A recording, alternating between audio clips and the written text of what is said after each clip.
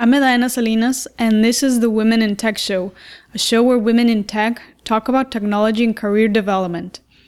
Today's guest is Stephanie Lampkin, founder and CEO of Blendoor. Stephanie was named by MIT Technology Review as one of the 35 innovators under 35 in the category of entrepreneurs. Stephanie's experience on applying for a job led her to start Blendoor on her own at a hackathon. Blendoor is a job search platform that hides candidates' names and photos in the initial stages of the process. This is helping tackle bias issues that can occur in the hiring process. We talked about how the idea of Blendoor was formed and how she built a team and has been growing the user base. If you have any feedback on the show, please go ahead and write a review on iTunes or send me a tweet at Tech Women Show.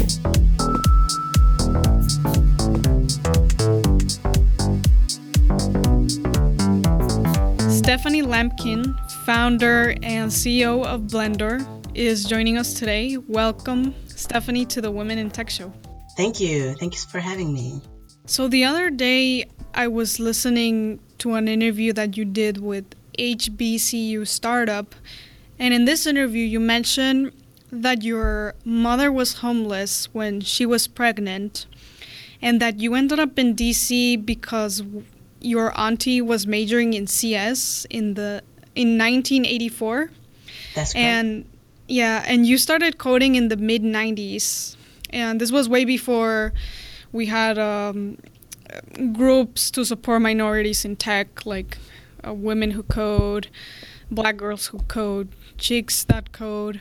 What was the tech scene like back then? It was way more accepting and inclusive than it is now, ironically. And I think maybe because it was still emerging and people were really still figuring things out around the internet and things like that. I was on the computer bowl team in high school, and even though it was predominantly guys, I never felt like I was being treated as though I knew less because I was a girl. We were all sort of like just really excited about it and figuring things out.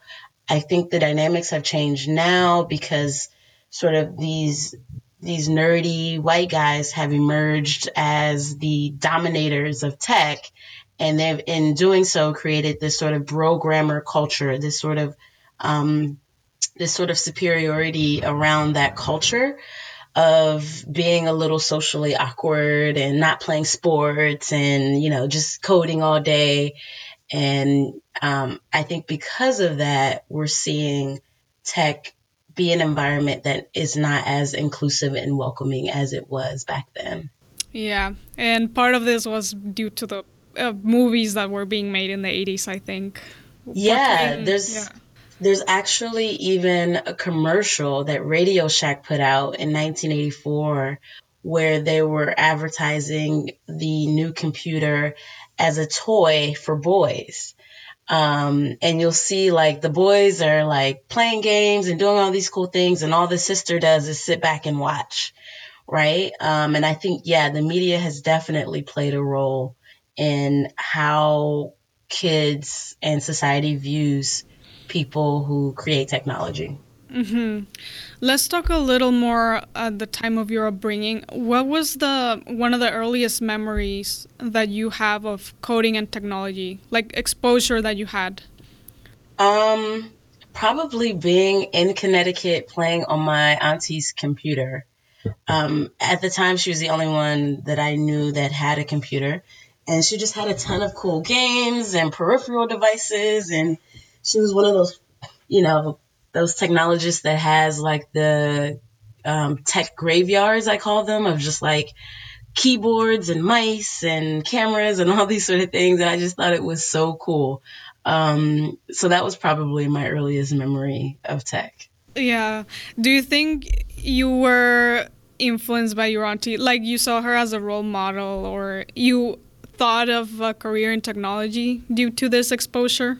Yeah, I mean, not only that, but just like I saw her lifestyle, and she's was able to afford to like travel the world, and she just had a great work-life balance that I didn't see in my other family members. And I think that was really inspirational. Like, wow, I can do this really cool work and, travel all over the world. It just seemed perfect.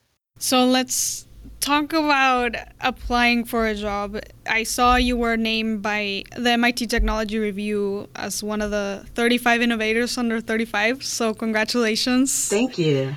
And you applied for a job in analytics at a major tech company, and you were offered a job in sales instead, despite having engineering and science degrees from Stanford, and you also went to MIT. What did this make you reflect on, the fact that you applied for some more of a technical role and you were offered a job in sales instead? Oh my gosh, it made me reflect on everything. It was like just one of those sort of transformative moments in your life where you just sort of reflect on just all that you've been through to be at this point, and just amazed at how it's still not good enough. And that's just sort of how I internalize it. Just like, wow, what more do I have to do? Do I have to get a PhD from Caltech? Like, this is crazy. MIT wouldn't be happy about that. Right. Because they're right. Right. So it was, sort of once I got over the fact that it wasn't me, it was them, which unfortunately I don't think a lot of people have the capacity to do.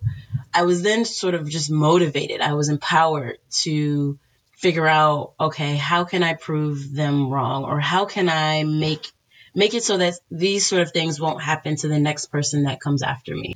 And that's a lot of what drove the motivation for creating Blendoor. Yeah, so let's talk about that. So after this experience of being offered a different job, a job in sales, like you said, you decided to code Blender. Can you explain what Blender is? Yeah. So, and it didn't happen immediately. I'll sort of throw this out there. So I politely declined the job offer, and then just sort of kind of went back and worked on some other startup stuff that I was toiling around with. It wasn't until about 6 months later when Google publicly released their diversity numbers, as did many other tech companies in Silicon Valley, showing that they were 70% male, 2% Black, 3% Latino, and claiming that it was a pipeline problem, that I felt empowered to create Blendoor. So it was really that sort of event and the media attention and the sort of response that drove Blendoor. And yeah, I actually entered a hackathon with the idea. So I said, wow, this Tinder thing is really popular, and it's really like the user experience is super simple. It's a little sketchy, but the user experience is really simple. Why can't we have that for job matching, and particularly for helping companies find this elusive, diverse talent, women and minority talent that they think doesn't exist. And in doing so, be able to generate data that shows not only do these people exist, but based on what you say your qualifications are, they meet or exceed it. And that was really the motivation. And I, sort of kind of scoped it out at the hackathon, built a sort of a front end version of it, and I won. And afterwards, like a ton of people just rushed me and said, "Oh my gosh, it's such a great idea. I don't know what you're doing with your life right now, but this is something you should focus on." And it was a little bittersweet because it's like, okay, well, I guess I have to give up my previous startup, which I thought was great, but clearly this is a lot better. And so it took me a couple months after that, but eventually I just locked myself in my mom's basement and built the first version of the app. Wow. So I've actually seen on the website how the app works, but for the listeners that aren't familiar, can you just explain in a little more detail? What you mentioned is it's a similar experience to Tinder. However, in Tinder, it's solely focused on the image of a person. What does Blender use instead? Because from what I understood, it's a hidden job application, right? They don't see I'm Hispanic or right. Yeah, so in a way we call it the anti-Tinder, right? 'Cause Tinder really is is based on like superficial data, like your face and things like that. Versus with Blendoor, so as a candidate, you log on with Facebook or LinkedIn. We pull in as much data as we can about your work experience, skills, and education history. And then you can identify anything, anything additional that may be missing that you want to add about your education and skills. And then we immediately show you a job that matches your criteria or matches your qualifications. And you swipe right if you like the job in the company, and you swipe left if you don't. And whenever there's a match between you and the recruiter for that job, you get that push notification where you can then message the recruiter, or they can message you to set up a phone screening, interview, formal application, or whatever the next steps are in the recruiting process. So what the recruiter sees when they're using Blendoor, they see a list of qualifications. They don't see names. Do they see school names or things like that? So they see your most recent degree. Yeah, so they see your education. They do see the name of the school. It's not as prominent as it is on your resume, but we're really focused more on your skills and your education than we are degree names, because we know that, university names, because we know that there can be bias inherent in that. But more importantly, our algorithms will generate a fit score for you. So based on the requirements of the job as established by the company and your skills and education as you report, we then generate a score that says, okay, this person meets 80% of the requirements for this job. And that's the data that we want to be more prominent than just the universities you went to and the companies you worked for, et cetera. One of the things that I like is that I don't know if Blendoor does this, but for example, there's a statistic that says women apply to a job only when they feel they're 100% qualified versus men when they feel 60% qualified. So it would be cool if it shows you you're qualified for this. Yes, you're not 100% meeting the requirements, but you should still consider this job regardless. Yeah, so what we do is we show you the skills that you have that match the requirements of the role for that very reason. But we don't emphasize the skills that you're missing, because we want you to know that if this job shows up in your feed, you are qualified for it for that very reason. Yeah, so we don't want to give messages like that, oh, you're 80% or oh, you're 90%. That information we're only showing to the recruiter for that very reason. Okay. And I guess the problem for the applicant is addressed with the fact that you only get job applications that you're qualified for. That's correct. Okay, that's pretty cool. Yeah. So this platform is currently being used or has been used by Twitter, Airbnb, Facebook, Microsoft, Intel. What has been the reception or feedback from these companies? Have you gotten an idea? Yeah, so those companies are on our platform. They aren't, the ones you mentioned aren't actively using it yet. They will be, though, this month. So with our beta companies, the feedback has been really good. Probably the most valuable to us is that they're seeing candidates they're matching with and potentially hiring candidates from backgrounds that they traditionally don't recruit from schools that they traditionally don't identify qualified people from. So that's really exciting for us to hear, that we're able to provide a pipeline of people that would have otherwise been overlooked on other platforms. Mm-hmm. How do you measure the success of your product in a general idea? Yeah. Well, there's a couple different ways. One is obviously if we are resulting in more diverse hiring than other tools. Okay. And when I say diverse, that's female, underrepresented minority, LGBTQ, veteran, and disabled persons. If we can execute well on getting those people placed more than the traditional LinkedIn, Indeed, Monsters, et cetera of the world, then that's a big win for us. The other thing is really just driving behavioral changes within these companies around unconscious bias in hiring and the recruiting process in general. So one of the things that we're doing is we're patenting an inclusion index called Blendscore. And this is us rating companies based on how effective they are in actually recruiting and retaining diverse people from all sorts of backgrounds. And so it measures things like how many women and people of color they have in executive leadership, if they've done a gender pay gap analysis or audit and made improvements based on that. How are women and minorities being retained and promoted? If there are things like standard maternity leave programs or women's mentorship programs or employee resource groups. Like, we want to create this score to not only bring more transparency to individual job seekers around how inclusive companies are, but also create an environment where companies feel as though they should compete on improving these metrics. And if we see that sort of behavior, I think that will be a big sign of success. So a lot of this is working in conjunction with the companies, right, that are on board. That's correct.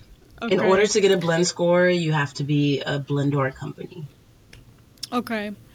So let's talk about building a team and participating at the startup competition and hackathons. You mentioned that this idea you worked on in a hackathon, right? Mm-hmm. Earlier? Yep. Okay. Were you coding it by yourself? What was the process like? What technologies did you start off with? Yeah, that's interesting. And this is really, I tell people the story of my life. So the way hackathons work for people that aren't familiar is you show up in the morning and, they tell you the rules, blah, blah, blah. And then you come up with an idea. Because you're really not supposed to go in with pre-existing ideas. It really should be an idea that you just came up with that day or the night before. And then you pitch your idea to the room. And if people like it, they say, yeah, that's great. Let's do it. Let's form a team. And that's how teams are created. No one wanted to join my team. And so I literally went from table to table doing my pitch over and over again. And everyone sort of smiled and said, oh, yeah, that's a great idea. Good luck. But no one wanted to join. So I was like, all right, well, I guess I'm just going to build it myself. And so, you only get about 12 hours. Sometimes hackathons can be like 24 hours or 48 hours. This one was just like a 9 to, I don't even think it was 9 to 9. It was like a 7 to 7 sort of thing. So there isn't a lot of time to do a lot of code. So I really more so focused on the front end development. And I just use Twitter Bootstrap, which is my favorite. It's, to me, the easiest way to get something up and running, just to sort of put together a working prototype, a visual working prototype. And that was enough for me to win.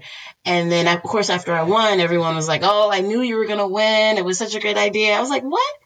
No, you didn't. Otherwise, you would have joined my team. Wow. So, yeah, a lot of bandwagon fans. But in terms of taking that initial idea to actually the minimum viable product, I just did a ton of online research of what is the best way to get a mobile app up and running as quickly as possible, whether it be HTML5 app or hybrid or native. And I decided on creating a hybrid app, which I used this technology called Ionic for, which is sort of like a Twitter Bootstrap for mobile. And yeah, it worked great. And I was able to literally have it on my phone. And so I would go to different tech events and pull people aside and say, hey, let me get your time 2 minutes. Let me show you how this app works. And it was great. Wow, that's awesome. And like you said, you did this by yourself. Mm-hmm. However, later on, you obviously built a team. How did you build your current team? Yeah, so I pretty much reached out to people that I've worked with in the past and just said, hey, this is what I'm doing. I know we've worked well together. There was one person who was referred to me. But initially, my first team members were non-technical. I was sort of taking the lead on being the CTO, and I just wanted sort of a supporting cast. And then I realized that, okay, I really need a technical person as well to help me with kind of furthering the product roadmap. And that's right around the time I met my first engineer, and he and I were friends, and I had known about his work before, and so he came on board. So there was an evolution of just sort of identifying things gaps that needed to be filled, and then finding people that I knew or people within my network that could come on board. And one interesting problem that or challenge when developing a new product is getting people to use it. For example, you can have the app like Blendoor with no users because there are no jobs, and there are no jobs because there are no users. And I've definitely seen this in apps that I've downloaded where I'm like, well, the data is not there. So how did you tackle getting people on board when you were first starting out? Yeah, so there's a saying, fake it till you make it. And that's real. So our the first goal was getting the jobs. And so I literally manually created about 350 jobs. It took maybe a week. Fake jobs? No, there were real jobs, right? We would go on LinkedIn Oh, and just oh manually my take the gosh. data. Yeah. And That's so smart. yeah, and it would be for companies that we knew we were going to work with. So it wasn't like they were just random companies. It was the companies that we were going to pitch to, right? And so it worked out perfectly because it's like, okay, we already have a few of your jobs on the platform, and we already have users that are interested in these jobs. Look, here they go. So now you should sign up and post the jobs that you really want because, we've been able to demonstrate that there's demand for it. Oh wow, that's so cool. I love that. Yeah, fake it till you make it. Yeah. Yeah. So, and as for your user reach, did you advertise for Blender, like mostly for applicants, not companies? Like, what Um, was that? How did you expose your product? Again, just starting with our networks of our team. So I probably have like 5,000 LinkedIn connections, and then we did a ton of pitching and got a great press. And then I had a sign up button. Actually, we still do have a sign up button on the landing page, and so literally just thousands and thousands and thousands of people signed up on the website. In that same interview that you did with HBCU Startup, one of the things that you mentioned was that not everyone is cut out for the startup life. And I've also heard this several times. What characteristics do you have that make you fit to be in the startup life? Um, Or Imagine what do you think it takes? it's really a lot of grit and perseverance. Imagine, like, I'm trying to think of a good analogy. Just, those, whenever you see someone who has to like go through some sort of hazing process, or like imagine just walking down a line where you're just being hit by uh, paintballs just nonstop, but you have to keep walking, keep looking forward. Every now and then, you may get a treat, a bottle of water, but then again, the paintballs keep coming, but you have to keep walking straight. It's just like this almost insane perseverance, and you're blindfolded, right? Add that to it because you don't even really know where you're going all the time. Because that's what it is. Because there's always going to be moments of self doubt, and people are constantly going to be telling you no. Um, but you really have to believe that what you're doing is important and it's going to work. Because the odds are against you. Um, and I think the other aspect of it is flexibility. A lot of people don't have the capability to understand when they need to pivot. We sort of get so laser focused on one solution to one problem when there really are multiple solutions that could address a single problem, and you just have to sort of be receptive to the market forces, your customer voices, all of the different things that factor into how you maybe need to change your course of action. You have to be very agile. So, I say perseverance, agility, a little bit of insanity, and resourcefulness, right? So you're not going to always have the money that you need to get something done, and you have to figure out, okay, how can I still incentivize this person to work for me, or how can I still get that thing I need even though I currently don't have the resources for it. And I think for me, growing up really poor, at a time just gives me that innate ability to be resourceful, because oftentimes we were put in a situation where we didn't have everything we needed at that particular moment, but we had to make the best of what we had. That's very interesting, and I've actually heard also what you said, perseverance from at startup school and from other people like Paul Graham, and it also showed in that hackathon early on that you participated. Like a lot, I can imagine a lot of people saying, "Well, I don't have a team. Nobody was interested in my idea. I'll just join another team," whereas you developed it yourself and won. So that's pretty cool. Yeah, I didn't feel like I So, had a choice. yeah. But yeah. So you attended Demo Day at the White House. What was that like? What happens at this event? It was amazing. And I wasn't, I was invited, but I didn't get, so there were like maybe 200, 250 people there, but only 10 or so, 10 to 12 startups actually got to have a table set up, which is great. I was just happy to be there. But it was super cool. You go through a lot of security, but Barack is one of the first presidents, I think, in like 8 decades to allow people to take pictures inside the White House. So, you could just take pictures, you could walk around, you could touch stuff, you could see stuff.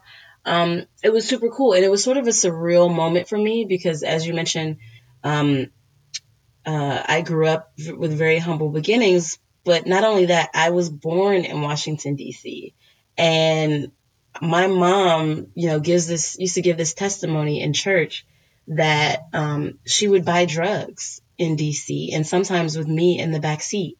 And so for me to be in the White House, just blocks away from where my mother used to buy drugs, and I'm here representing my startup, like it was emotional. It was really emotional and a moment in time that I will never forget. And to top it off, they kind of all shuffle us into this room where the president then comes on stage and, he stands behind that podium. And at some point during his speech, he says the next Steve Jobs might be named Stephanie. And I almost just jumped out of my seat, but I didn't want to get shot down by Secret Service. But it was just like, it felt like a dream. It really did. Oh, But that's was, awesome. yeah, super, super grateful for the experience. Wow. Congratulations on that also. Thanks. Right now, we're in the information age, and you've also referred to the fact that we're not in the industrial age. What opportunities do you think that we're not taking advantage of?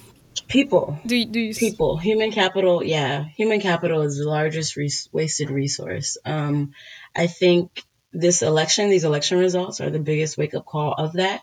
Obviously, we've ignored middle America, um, and professionals that did excel and thrive during the industrial age that have now found themselves disenfranchised and left out of this technology age. And so, yeah, now we're tasked with figuring out how we educate these people so that they can be active in this new economy. Um, and or how do we use technology to enable them so that they can have, just their basic needs met, whether it be healthcare, transportation, housing, etc. Um, Given we haven't we're in a very different era for the way that people live and work and how things are automated versus requiring human labor. And also, I forgot who said this quote, but it went something like, "Now we all have more power than the president." Like with the way we are with technology now, all the tools that we have access to. So Mm-hmm. that's the information age, I think. Yeah, that's very, very true. And Donald Trump himself will say and admit that a lot of his claim to fame has been through social media. And everyone's Yeah. talking about the fake news on Facebook, and we're definitely, we definitely have way more power through these new mediums of communication and accessing news and information, than Yeah. ever before. So with that comes a huge responsibility that I think we're just now figuring out. Yeah. Finding ways to educate people for this information Yeah, age. yeah. Well, Stephanie, it's been a pleasure talking to you. Thank you for coming on the show. Yeah, thank you for having me. I hope it was valuable.